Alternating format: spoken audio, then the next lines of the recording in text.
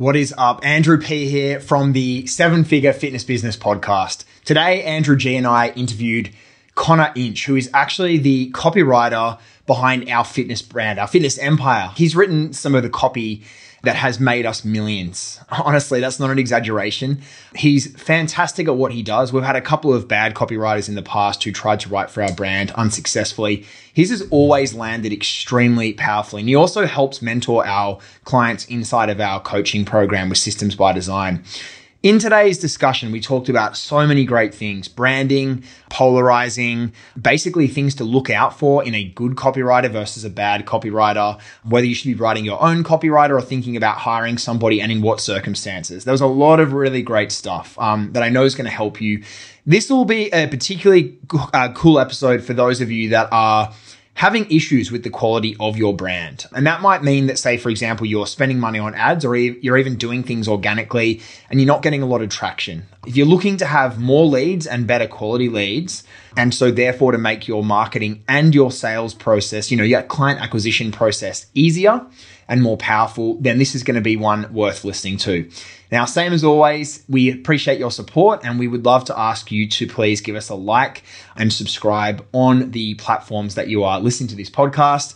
We really hope you enjoy the episode.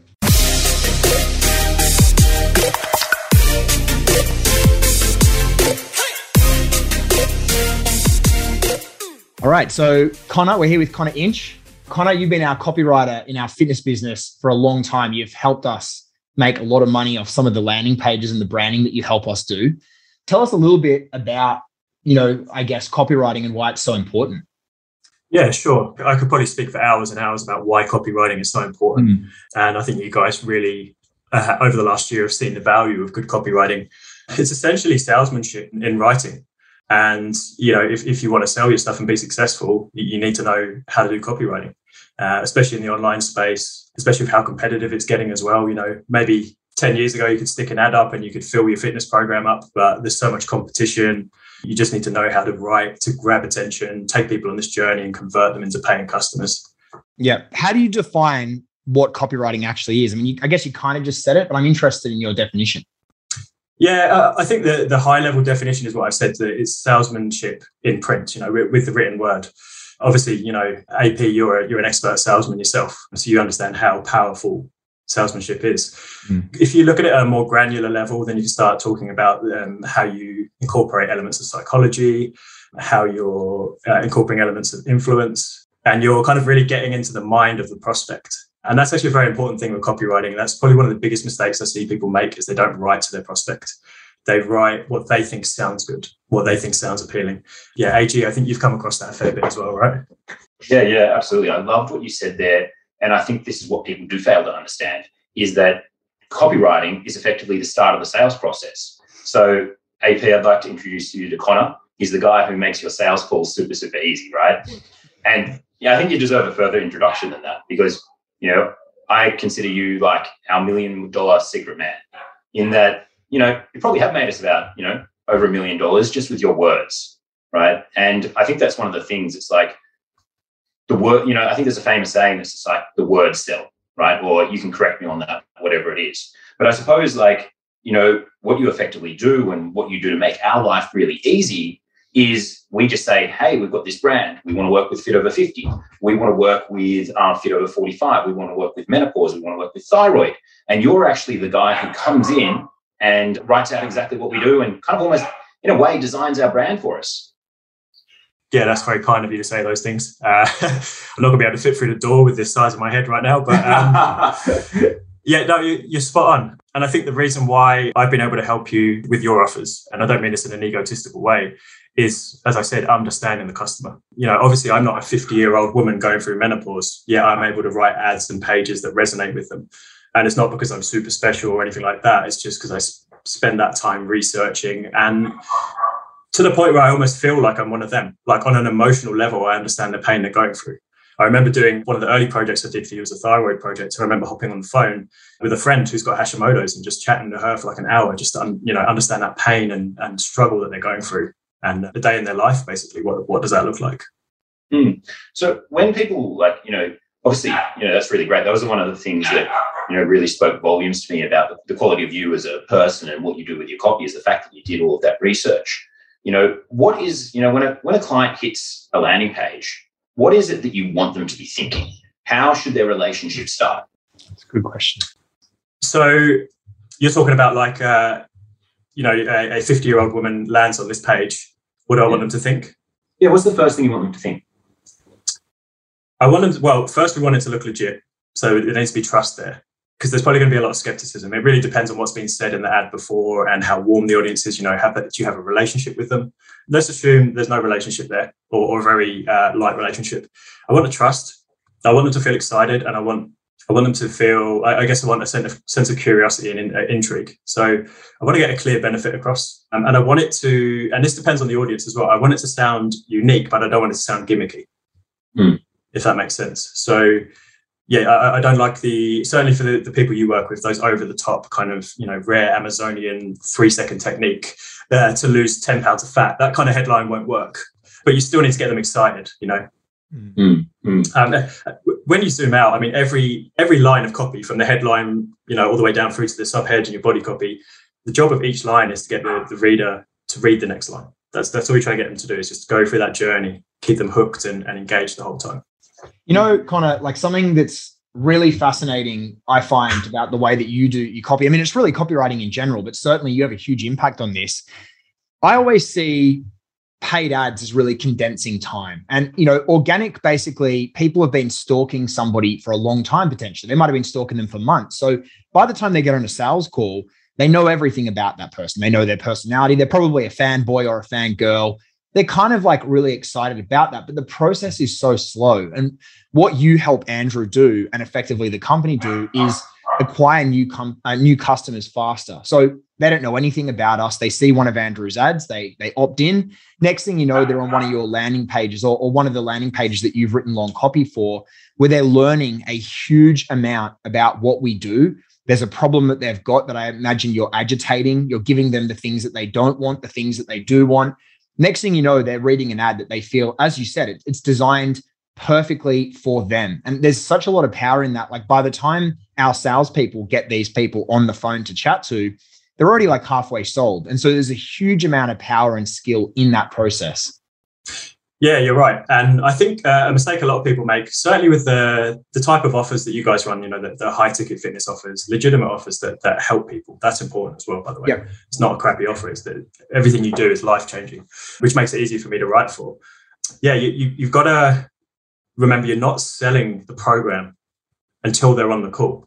So I'm not trying to, although there is a little bit of pre-selling to an extent, I'm not going hard on selling the program and every feature and benefit that it has. Yeah. I'm kind of just selling them. There's a metaphor or analogy in the copywriting world, is you sell them candy and you give them broccoli. So you're not misleading them. You kind of just build up this excitement about what they want and what they're going to get. And you make it logical. We back it up with logic. But by and large, you're appealing to emotion. And then we're just selling that call. We just want them to feel comfortable, confident enough, excited enough, have enough trust to actually book that call. And then obviously, as a highly skilled salesperson, can then take that and close it. So it goes hand in hand, I think. I want to grab an example actually from one of our landing pages that I really love. And, what we talk about having a slow metabolism. And, we're saying, the key line on that part of the landing page is, it's not your fault, right? And, whether the landing page is, whether, having a slow metabolism is their fault or isn't their fault, maybe they just eat too much food. We're telling them that. Is that like an example of like giving them what they want to hear and then giving them what they need? Like we deliver what they need after in the program? Yeah, that's a common copywriting technique across all niches, because no one likes to be blamed. No one likes to be told you're eating crap. It's your fault that you're overweight. It's all on you. You want to remove the blame. If I can legitimately blame an external force, sometimes we can even use that as a common enemy, then that also creates a bond. And yeah, it's kind of human nature to not want to take the blame. Oh, it's not my fault. It's because of this. And the fact that actually 9 times out of 10, it's actually not their fault, it's truthful, makes it all the more makes the argument stronger. So Connor, I'm fascinated by finding out your opinion on why some brands fail. And I want to preface it by saying, I know you've already spoken that some people make the mistake of speaking about themselves and what they think is important. But beyond that, why do some landing pages get 0 results and some are fantastic? What are some of the key things that you look for or mistakes perhaps to avoid? Yeah, I mean, there's so many things. So like you said, the key things, a weak offer. That's the key thing, like a weak offer. Is this actually what your audience wants? What is a weak offer? A weak offer, there's no big promise. There's no big pain point that you're fixing. Yeah. And it's just, it's not promising it. Like Fit Over 50, the whole premise of that is based around health, but also quitting dieting. That's like the two interlinked. And it's a very big pain point for that niche. So that's why it works. It's a great offer. It's exactly what they need. Copywriting is really important. It's a really valuable skill, but you can't polish a turd. If the offer's not there, you're not giving the audience, like I said, sell them candy. If you're not selling them the candy, or I heard it recently, give them, sell them their crack. If you're not giving that to the audience, then they're not going to be interested in it. No amount of good copy is going to do that. So you've got to really think, and this goes back to research, you've got to really think about what your audience wants, what they're struggling with, what they want to hear, and then building your offer around that. Now, obviously, you can take that the full other way, right? So, I know we've talked about this previously, but there's also extremely unethical pitches. I think in one of our conversations, we talked about the fact that what's the dream message? And it's like, okay, well, don't do any exercise, eat whatever food you like, sit on your couch, watch TV, drink the shake, and you're going to be shredded to pieces. Yeah. Yeah. And that comes down to your own ethics and your own morals as to whether you want to make those kind of claims. And sometimes it's covered by law as well. I've seen people make claims about cancer and things like that. And I'm like, you should probably soften that claim because it's probably illegal, but also your audience isn't stupid. So yes, you might trick a few people, but by and large, if it seems too good to be true as well, then it's probably unbelievable. So you kind of have to take them through this journey where you're stating your case, if that makes sense. You wouldn't just come and this would be unethical to do, but if you wanted to say we can cure cancer, for example, you wouldn't just say that straight off the bat. You would build your case slowly and make those logical connections. And then it all ties in at the end to that argument. Yeah, I suppose one of the things that we often say to our members is it's like you want that really strong message, but you've got to do that within your ethics and values. One of the things that I see that, you see a lot of, and maybe even it's a little bit overdone, is the whole flexible dieting message, where it's like, hey, eat burgers, pizza, drink beer, and still lose weight. Why do you think that particular one is so effective? You're giving the audience crack. You're giving them their crack. You're selling the candy. That's what they want to hear, man. I mean, who wouldn't want to get in shape and still be able to go to the pub with their mates? Or if not to generalize or stereotype, but if they're middle-aged women, go out with their friends and have wine and nibblies and chocolate and stuff like that and be able to do that. Yeah. That's what they want. And you can legitimately, if you've got the knowledge, obviously, you can legitimately give them that. Now, misleading would be saying, you can literally eat McDonald's every day and you'll be healthier and you feel better, because that's not true. So, it's just about, painting that dream picture, but not pushing it so far that it becomes unbelievable, unethical, and not true. Yeah. Well, that's one of the messages that we definitely push in some of our landing pages that you've written. But I feel really, really good about that message, because at no point in time do we ever over-exaggerate that. We clearly just make a claim, hey, you can eat these foods. You can have a sustainable, balance. You can create yourself a lifestyle and you're going to be able to achieve your results to achieving this. So I suppose that's the example of people want to hear that. And when we get on the phone, we sell them. And then when they actually get into the program, there's these whole checklist of things that they actually, dealing with customers in the past, they didn't actually realize that they have a problem with. And then we solve all of those things, and that solves the bigger picture. One thing that we do, and I'm just really interested, we obviously do a 26-week program, just a 26-week challenge. Do you think that, going with something like a 7-day challenge, is going to get better results than going for a longer term sort of program? Results for the client or results for you as a fitness business owner? Well, obviously they're extremely different. For a fitness business, obviously we want 26 weeks because we want to lock them in on, a longer period of time. But in terms of response to advertising, do you think there's a difference? It's hard for me to say, to be honest, because again, it comes down to the offer. Yeah, of course. See, my gut would say that saying 26 weeks to get XYZ results sounds like a long time. and then I'm put people off. Yet some of the best performing ads say that. So, and this actually teaches an important lesson, because it doesn't matter what I as a copywriter think, to an extent. You know, I obviously have a certain understanding. It doesn't matter what you think, what you know, any other fitness business owner thinks. It's what your audience thinks that matters. So, and that comes onto a whole nother important topic in direct response copywriting, which is actually measuring and testing what's working. So just throwing out these different ideas. Because if let's say I was outright ignorant to the fact that, 26 weeks could be a good thing to say at the ad level, we never say it, then I could be leaving a ton of money on the table, because it could turn out that saying that, building an ad around that 26 weeks could be your most profitable ad. So you have to remove your own biases. As a marketer and as a copywriter, you have to remove those biases and be willing to test different ideas and let the audience tell you what's working. So kind of a long-winded way to say that I can't give you a definitive answer, and you have to let your audience tell you. But it's based around the offer as well, you know. Yeah, I think one of my when we always jump on the phone all the time and have a chat. I think every conversation we've ever had, we book in for like half an hour and we end up still talking 90 minutes later. Yeah. And one of the things that I really love talking to you about is like the mathematics behind, the ads that you put out, and actually sharing with you and saying, hey, this one worked, this one didn't work. And it's very, very hard to pick. Sometimes like you look at something that's the best copy in the world, and other times you look at something and you go, I don't know if that one's going to perform. It's a fascinating world. And I suppose like it's one of these things like copywriting. There's a real mathematical sort of sense to it to figure out what works and what doesn't. Yeah, for sure. I mean, there's a few different types of copywriting, which I won't get into today, but direct response copywriting is what I do.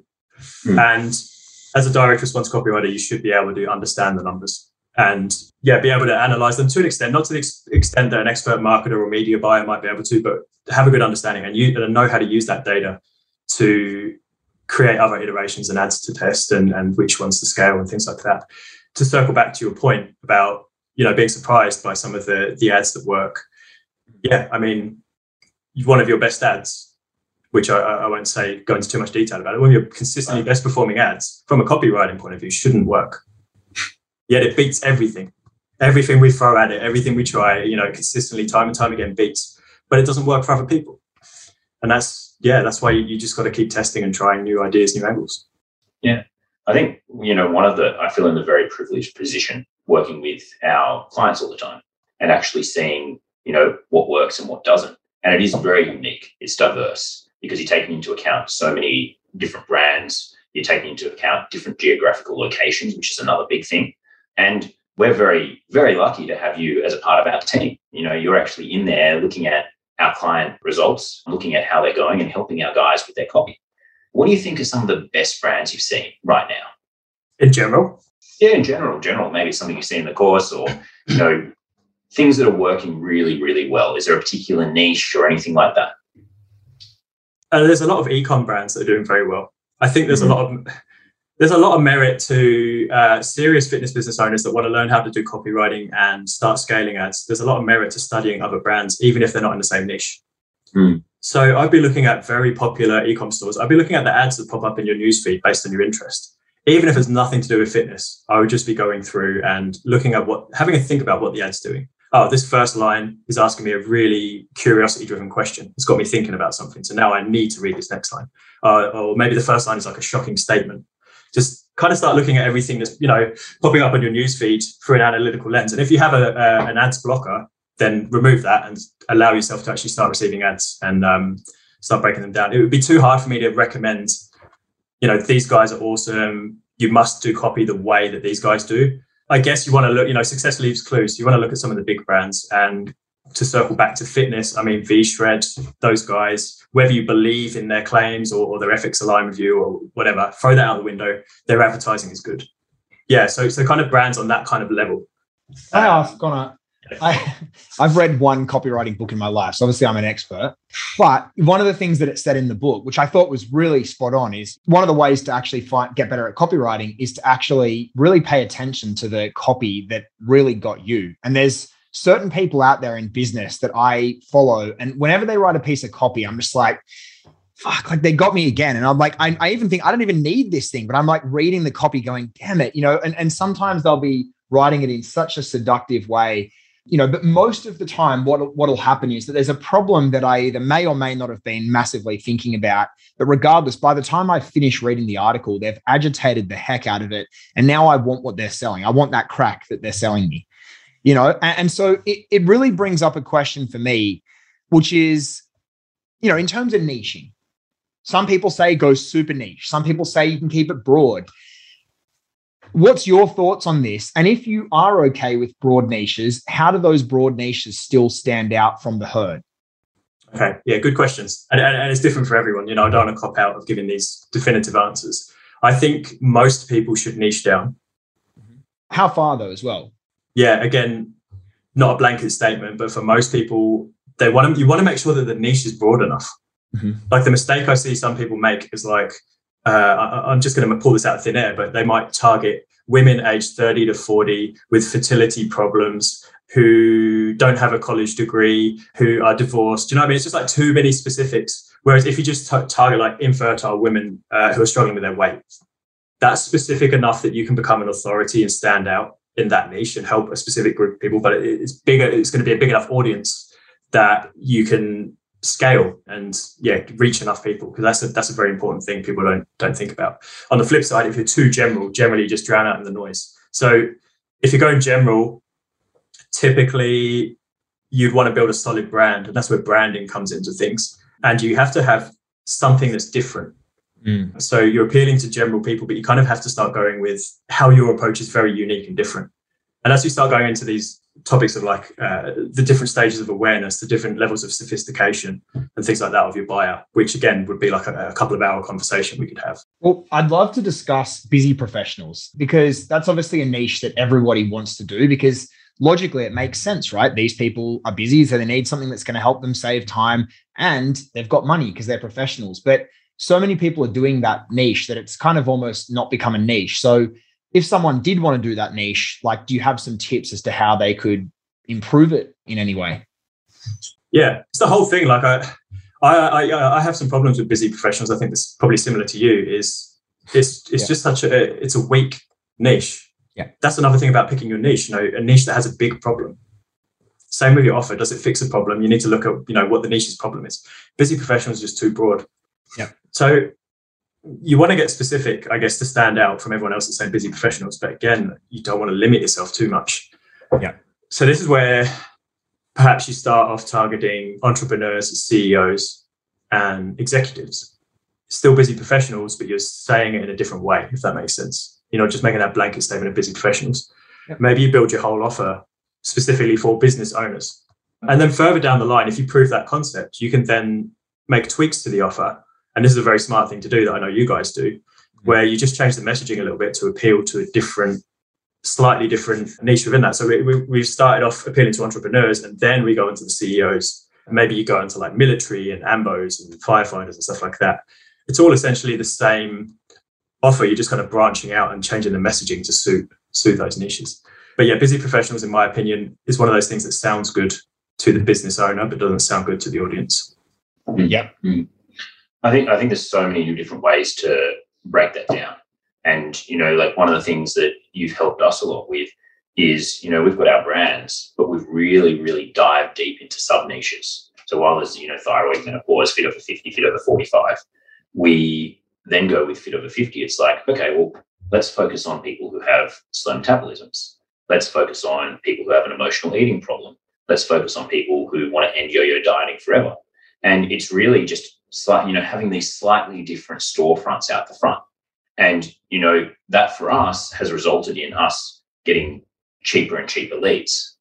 So I 100% agree, like having the ability and flexibility to go more and more niche all the time is great. But what a lot of people do is they get caught up, and it's a problem that sometimes prevents them, and they don't try enough things. They simply just go after one thing. And sometimes you just have to accept that, a niche or a brand or the sub niche, something you're going after just isn't going to work.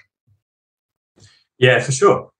If everything you did was going to work, I mean, you guys would be billionaires by now, and I would be the highest paid copywriter in the world. I'd be sitting in a mansion, sipping martinis right now. If everything I did worked, I think a lot of fitness business owners, either knowingly or unknowingly, I'll probably say unknowingly, because I used to be a fitness business owner as well. They have a scarcity mindset when it comes to testing new ideas or paying others, like copywriters and stuff like that. And I get it, especially when you're just starting out. So if the only resource you have is time, then yeah, you need to be always testing new things. It's a very good use of your time to be testing new ideas. Because like you said, you start driving lead costs down. You start being able to scale an entire brand and reaching new people.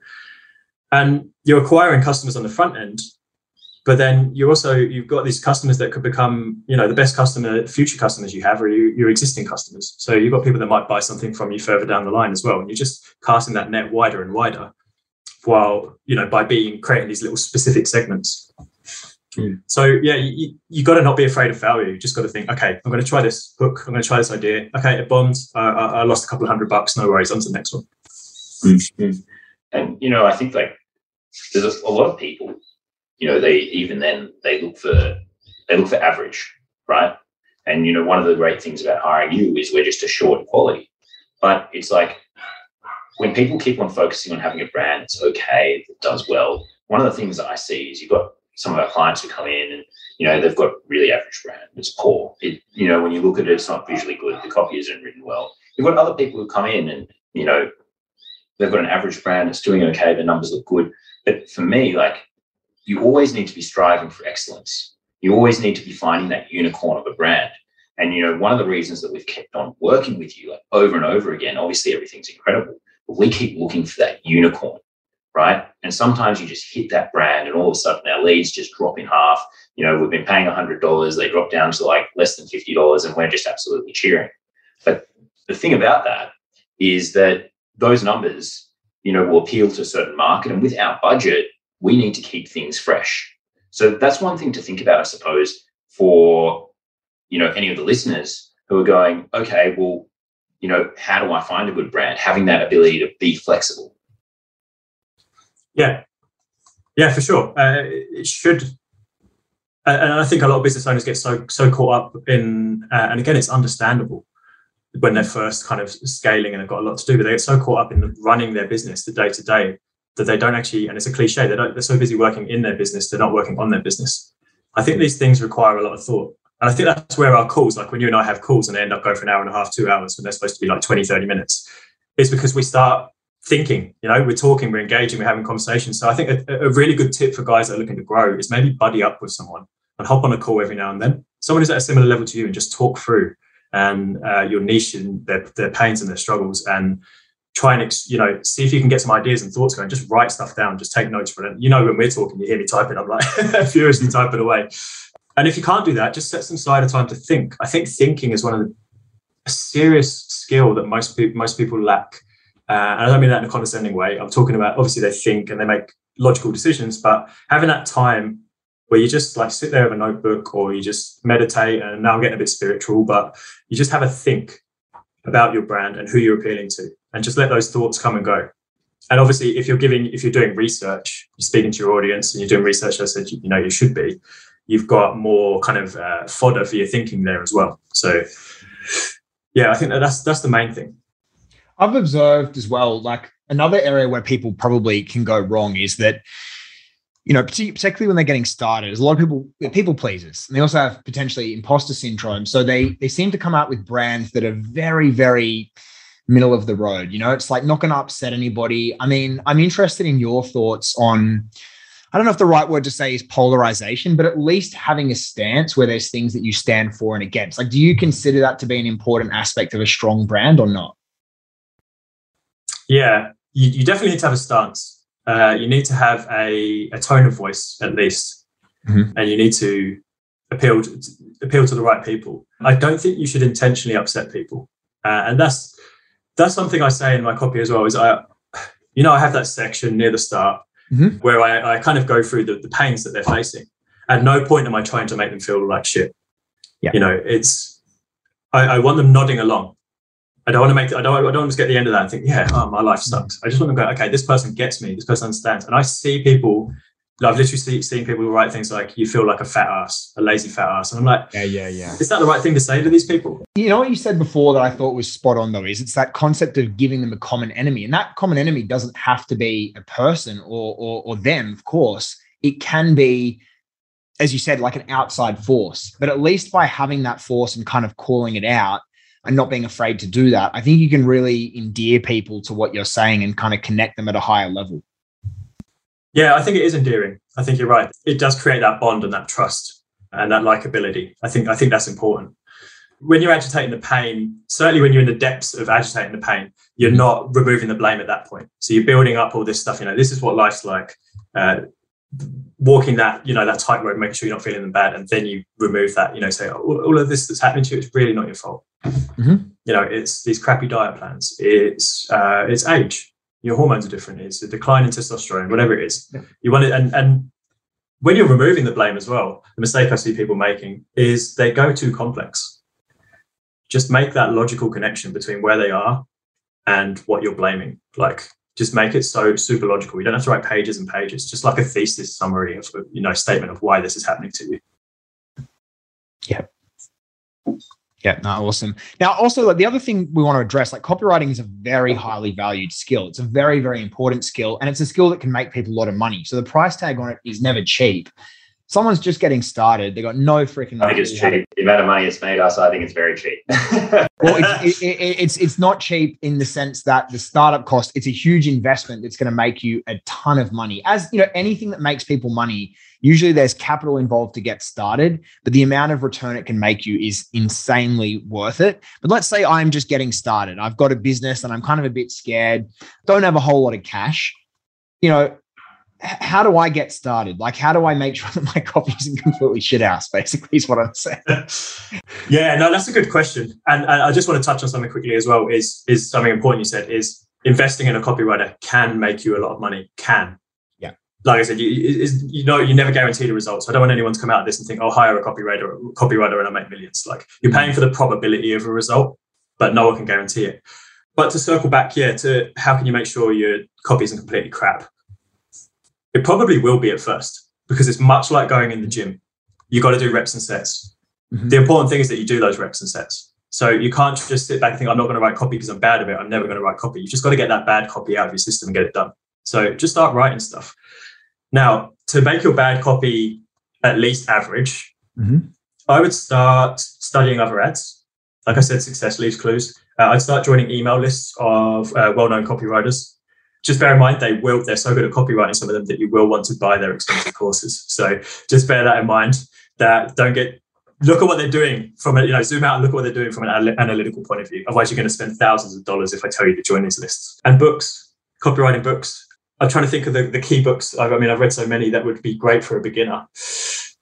I think Sell Like Crazy by Sabri Subri is actually a very good book for beginners. Okay, brilliant guy. Yeah. Which is, and there's not a ton of Aussie copywriters, and there's hardly any that have written books. So, have you read Copywriting Secrets by Jim Edwards? He's the guy that did the. I found that great, because as someone who doesn't know much about it, I understand like concepts of marketing. I thought he broke it down really well, but I've heard really good things about that book. I think it is more of an entry-level book, so that's why I never bothered. Absolutely, it is. Yeah. And if you recommend that, I believe you, because I have heard a few people recommend that. I think another one, which is not technically a copywriting book to read, would be Influence by Robert Cialdini, which would help you with sales and just everyday life as well. Mm-hmm.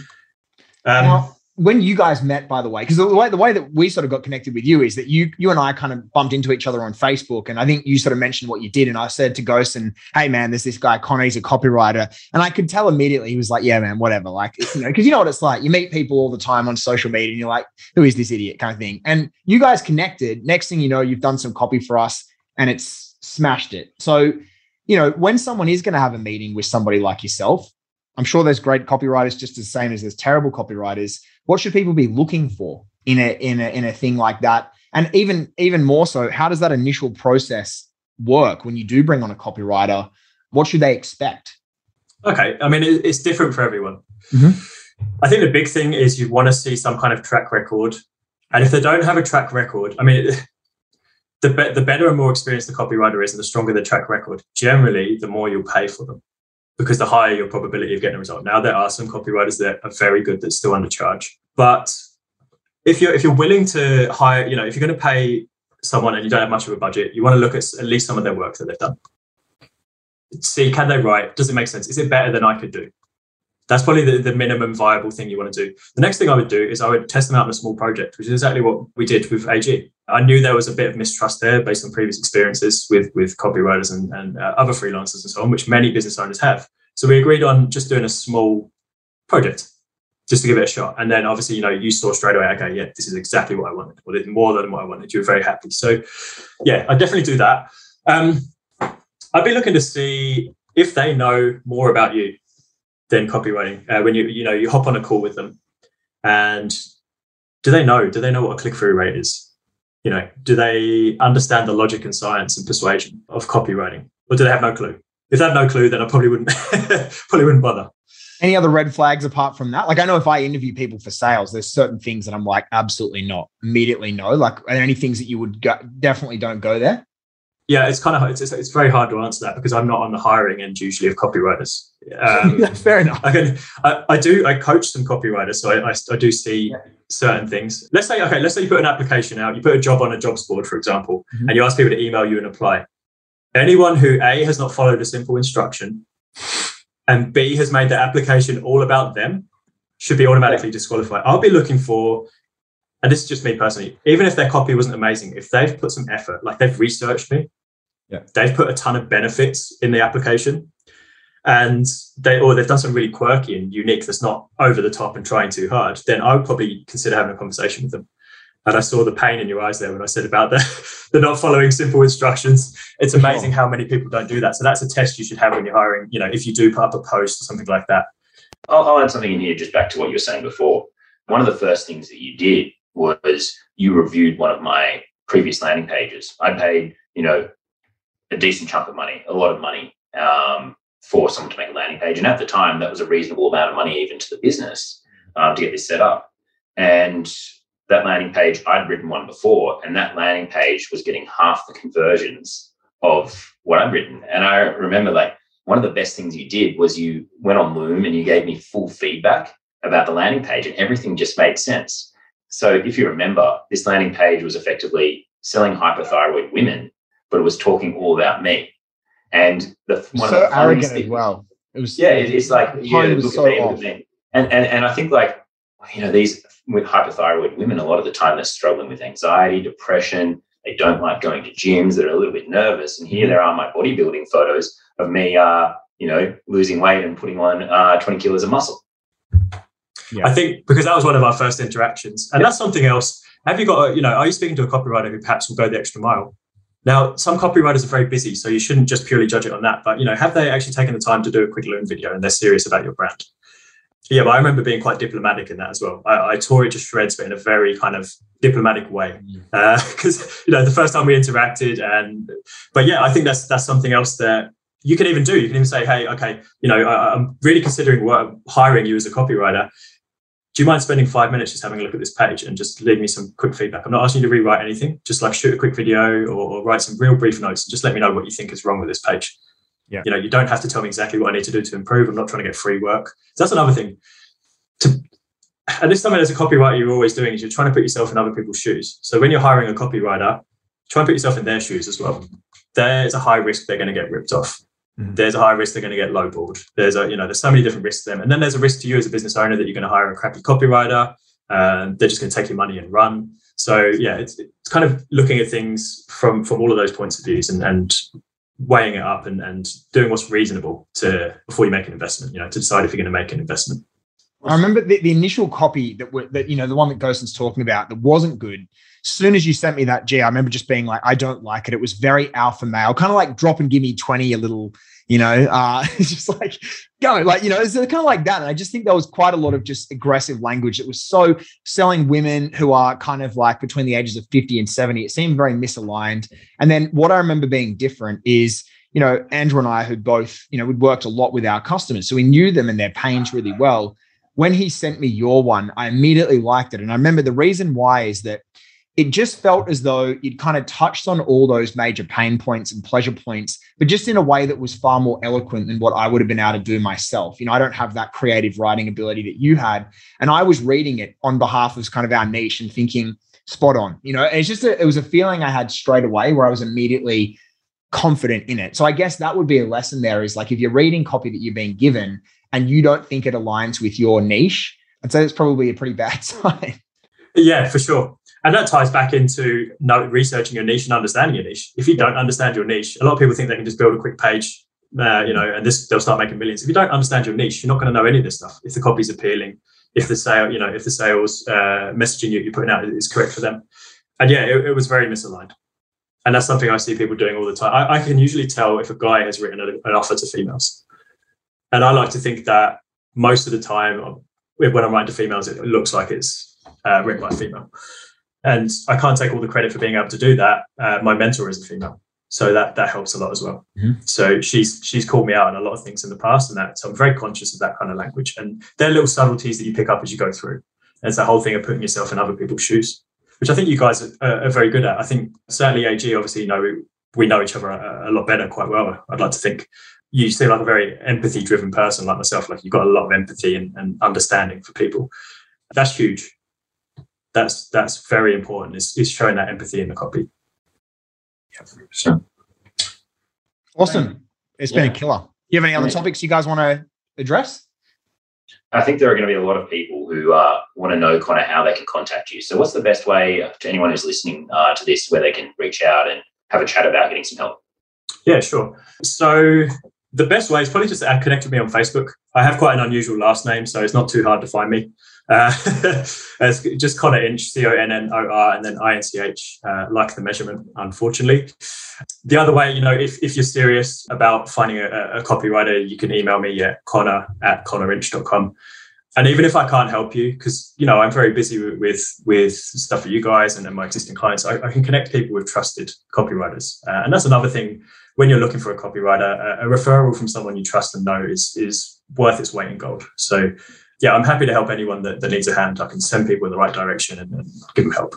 We're definitely referring everybody to you because, given the results that you've helped us achieve, it's a solid referral coming from us. Yeah, I want to give you the big gigantic seal of approval because, us as big as we are, you're writing a different landing page, different ads for us every other week. And I think when you're actually deciding whether you're going to go with a copywriter or whether you're going to write for yourself, you just need to think of it as a mathematical equation. If you're starting out and you're spending a small amount of money, the return probably isn't going to be enormous because you're not spending enough money to meet that return. However, there's exponential gains because you're going to write that copy regardless. And when we're here and we're running $40,000 worth of ads a week into that copy, and you're converting on that page at 22, 23% instead of 15%, then that's just wild. The entire business model, all of a sudden, we're making 30% more money because more people are going through the landing page. Not to mention, people who do read it are going to be impacted, and those people are going to come back at a later point in time.